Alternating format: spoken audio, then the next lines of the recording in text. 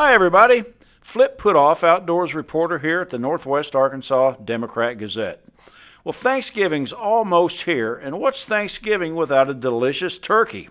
How about doing things a little different this year and smoking that bird instead of cooking it in the oven? We're here today with a surefire way to please your gang with a delicious smoked turkey. And all you need is a charcoal grill with a lid big enough to cover your bird. We use a Weber kettle style grill and have had great results every time. Now here's what you do. Light a fair-sized pile of charcoal and wait until it gets white hot and ready to go.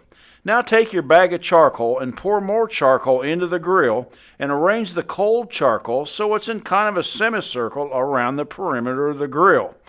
Now scoop a bunch of the cold charcoal on top of the hot pile of charcoal so the hot coals will slowly ignite the cold charcoal. Add some hickory chunks for some extra smoke and flavor. Now place your turkey on the grill grate and close the lid.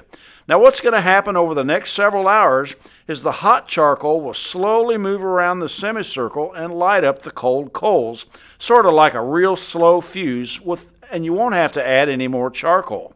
Just smoke your turkey until the pop-up thing on the turkey pops up, and it ought to be done. Cooking time depends on the size of the turkey and how hot your fire is. What you don't want to do is be stingy with the charcoal. Use lots of it, and if your turkey doesn't get done, you can finish it in the oven and it'll still have a nice smoky taste. So give that smoked turkey a try.